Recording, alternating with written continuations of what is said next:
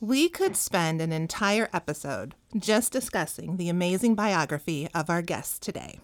She is one of the most distinguished novelists, and we are incredibly grateful to be in conversation today with the incomparable Alice Hoffman. Alice Hoffman has published over 30 novels, 3 books of short fiction, and 8 books for children and young adults.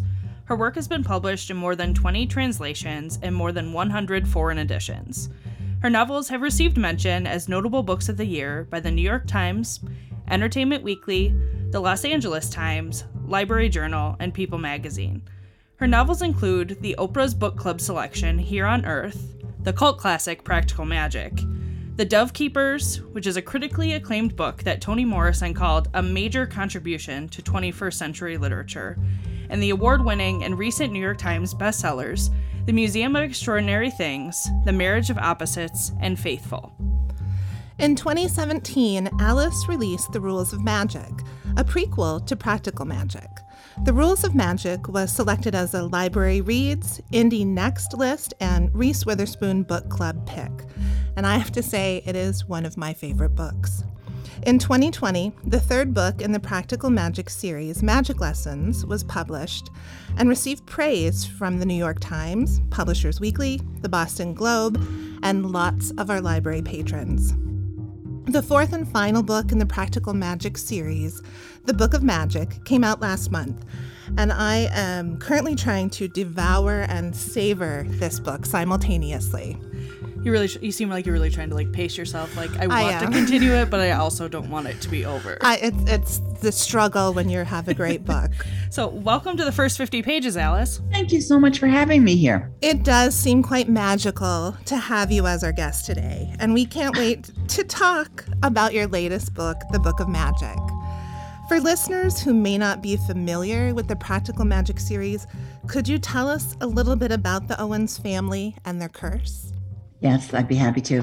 I wrote a book, I think it was 25 years ago, I'm not sure. It might have been a little bit longer, about 2 sisters named Sally and Jillian, who came from a family in which magic was inherited, and which was also, there was also a curse involved in this family. And the curse was whoever was to fall in love with them would meet with an untimely death. And so as I've written more about the family, especially in Magic Lessons, which is kind of the origin story about Maria Owens, who's the original ancestor, I explain why that curse came to be. And it came to be because Maria fell in love with the wrong man, as many people do. And this wrong man happened to be during the Salem witch trials, and he was one of the judges, John Hawthorne, who was a relative of Nathaniel Hawthorne's. And so she put on this kind of protective curse on all the generations to follow to protect them from love. But of course, doing that became a curse, because if you're protected from love, you're missing out on a huge part of being human. So that's really what the books are about, is, about the curse and about the breaking of the curse and about breaking family trauma and tragedies and patterns and kind of starting anew. So when you started out writing Practical Magic, did you envision this becoming a series of books? Was that always in the back of your mind? No, never. And if I had been smart enough to have thought of that, I would have had an outline and I would have planned out the books, but I never thought I would go back to it. And the only reason I did was because I had readers contacting me saying, I think there's more to the story. I think you should write a sequel. And as I started to think about it, I thought they're right. This is what I should do. But I decided to first write a prequel, which is The Rules of Magic, which takes place in the 60s in New York City in Greenwich Village, which is my favorite place, my favorite time, and the time I grew up there. So I just felt like, and when I was done with that, I felt, well, I really want to go back further in time in Magic Lessons to see how this whole thing started. And then with the Book of Magic, my newest book, it's kind of closure for me, but also for the characters. And also, I think, for many of the readers who've been so incredibly dedicated and terrific about the books.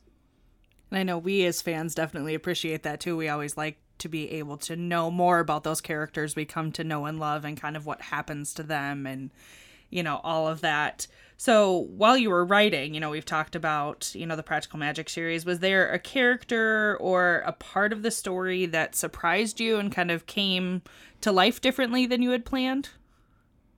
You know, it's funny that you would ask that because that happens to me all the time. You know, I make an outline and I have poster boards with post-it notes, and then something will happen and everything changes.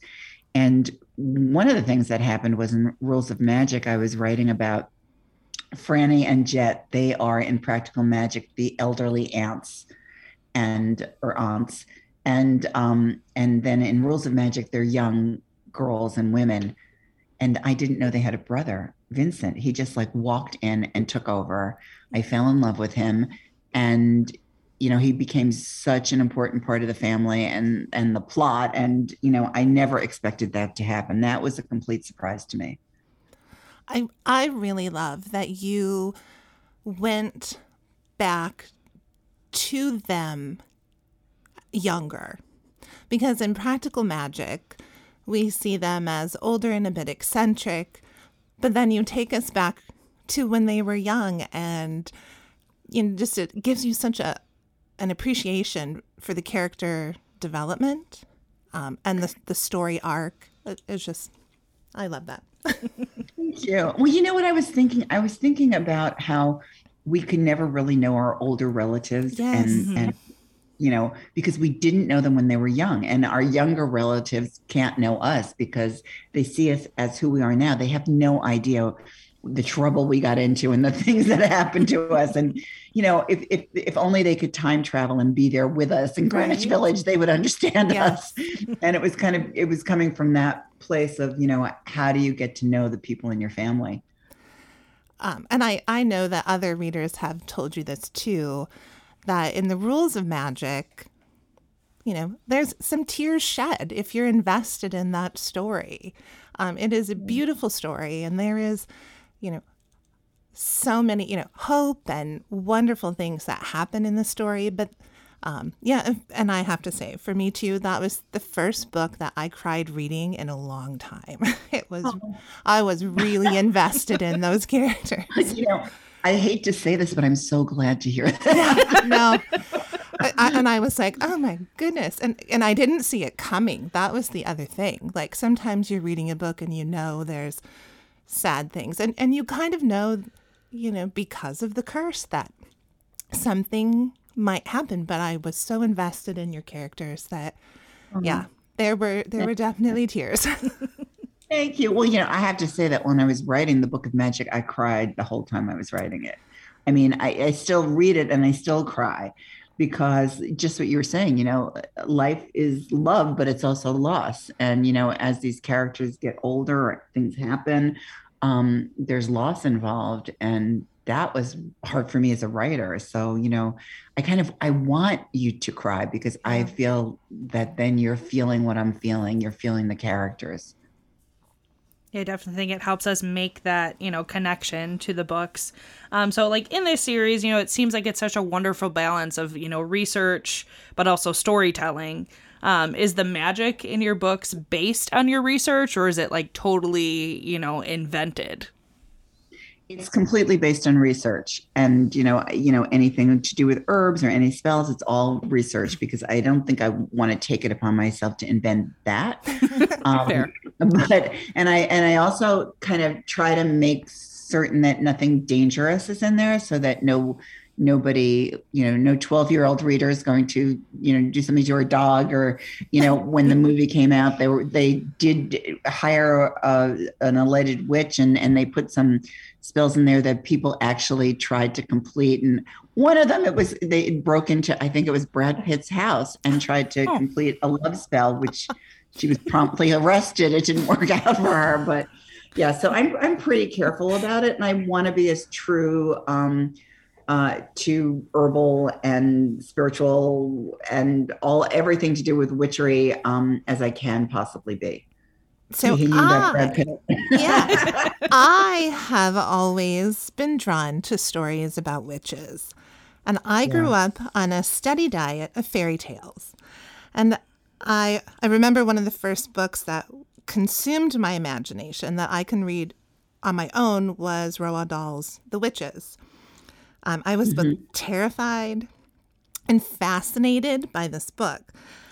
But something really clicked into place for me when I heard you talking in another interview about why little girls, especially, are interested in witches. Can you talk a little bit about that? Yeah. Well, I felt the same way. Well, when I was growing up, let's say at Halloween, you had two choices. You could be a princess or a witch. I always chose the witch. And I think most little girls are still choosing the witch, even though they have like more options than I did.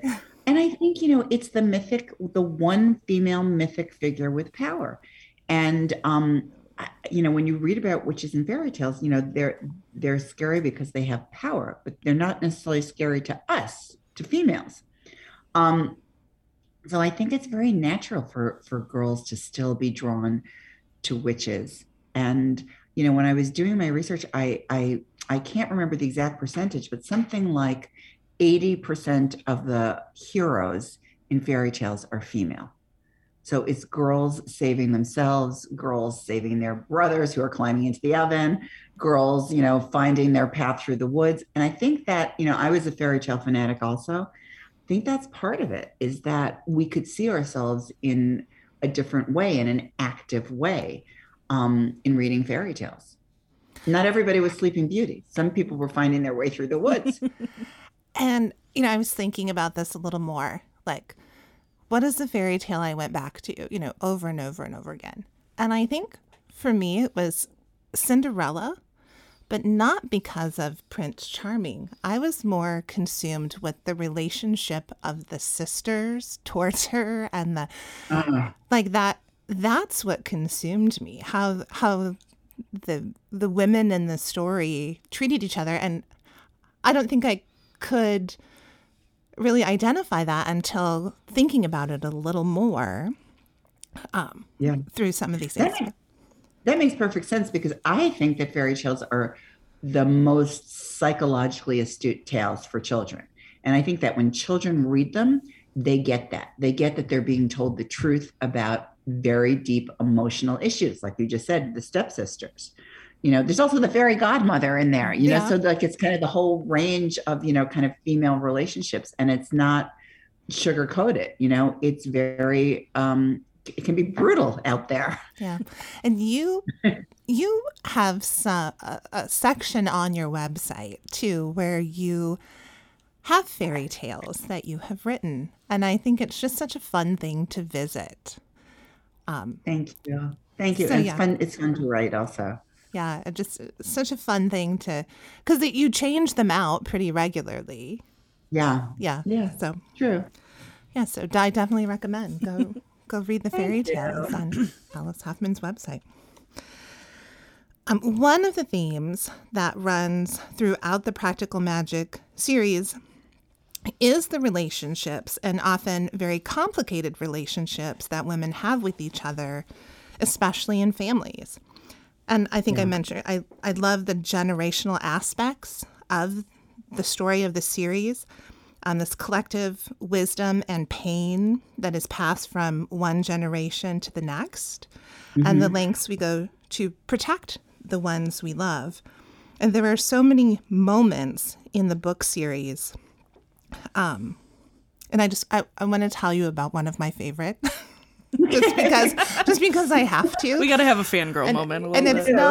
It's not just me, because I have a friend and colleague who had posted on social media about this too. So there's a scene in Magic Lessons, so the third book in the series, that takes us back to where the curse on the Owens bloodline is born. And the scene is so powerful. So Maria had just experienced an incredible trauma, and yet she continues with hope and determination. And it's in that moment on this page 34 that we know she is a survivor. You write, she already knew that the past was over and done. She would never again watch another woman burn. And when I read that, I had to shut the book and take a break, because it was such a powerful statement in just those two lines. And Thank you for it's saying that. I have to say, I feel like crying just hearing that because I feel like that's what the books are about. yeah, it just I was like, wow. Um, yeah, it was, and it stays with me now. Thank you. Thank you. I think, part of the reason the books are so popular is because it's about sisterhood and about support women supporting other women. And the relationships are complicated and they get messed up and people can betray each other. But basically at the heart of it, the core of it is really about sisterhood and that idea of Maria being a survivor, which is really important to me. I'm a breast cancer survivor, but I am interested in survivorship, at every level. And the fact that she's a survivor and the fact that she would never watch a woman burn and that she would never betray anyone and that she was going to do her best to have a life despite the fact that all the odds are against her, is really what the stories are about. And this is the 1600s, right? When this story is taking place, but there's so many parallels to our current times in a lot of ways. And Yeah, so good. I think that's true. Yeah. Yeah, I thought it was interesting. I mean, I didn't even realize this when I was writing it was, it takes place around the time of the plague. And so there were so many similarities writing it to what was happening to us with COVID and, kind of blaming the other and outcasts and refugees and all of that, that kind of feeling of medicine that is really works and yet is thought to be, kind of witchcraft, just the fact that, in the 17th century that women who were healers had more success in saving their patients than the men who were physicians was because they washed their hands. And so throughout the series, there's this black soap that the Owens women make. And then I thought, oh, of course, that's when it started. It was, antibacterial soap that they used in the 17th century. So I'll admit, the Book of Magic had me from the dedication page and the very first line of the book, for obvious reasons. You make reference to many books throughout the story. Are these books that have influenced you in your life? Is there a book or an author in particular that holds a special place in your heart? Well, the Book of Magic kind of is an homage for me to librarians and libraries because I feel that librarians saved my life, starting with my school librarian, Mrs. Ainken. So it's kind of, the whole book is about books and about libraries. And I do have a list in the book of books that were really special to me at different times in my life, books that I felt like saved my life, showed me a path. And it's a very eclectic mix of books, but, I just kind of wanted to give them a shout out. And, I felt like this was my opportunity to do that. As librarians, one of our very favorite things to discuss is the magic of books. We truly believe that words have power and books are life-changing. And one of your most famous quotes, especially in library circles, is, "Books may well be the only true magic." So I have to ask, what magical thing happens for you when you read a book? Oh, I'm so glad you asked that because for me, the most magical thing was the first time of walking into a library because I feel like, and this is why I'm a fanatic about libraries and librarians. I feel like for me and for so many other children, it was the first time I really had the opportunity to make my own choices. And the whole world opened to me. I personally feel that my life would have been completely different if I wasn't a reader and if I didn't go to libraries. I grew up in kind of a bad neighborhood. I didn't see many options until I became a reader. And I think that's so true for kids today. So, for me, writing about books and writing about libraries just comes naturally. But for me, books were the magic in my life. They still are.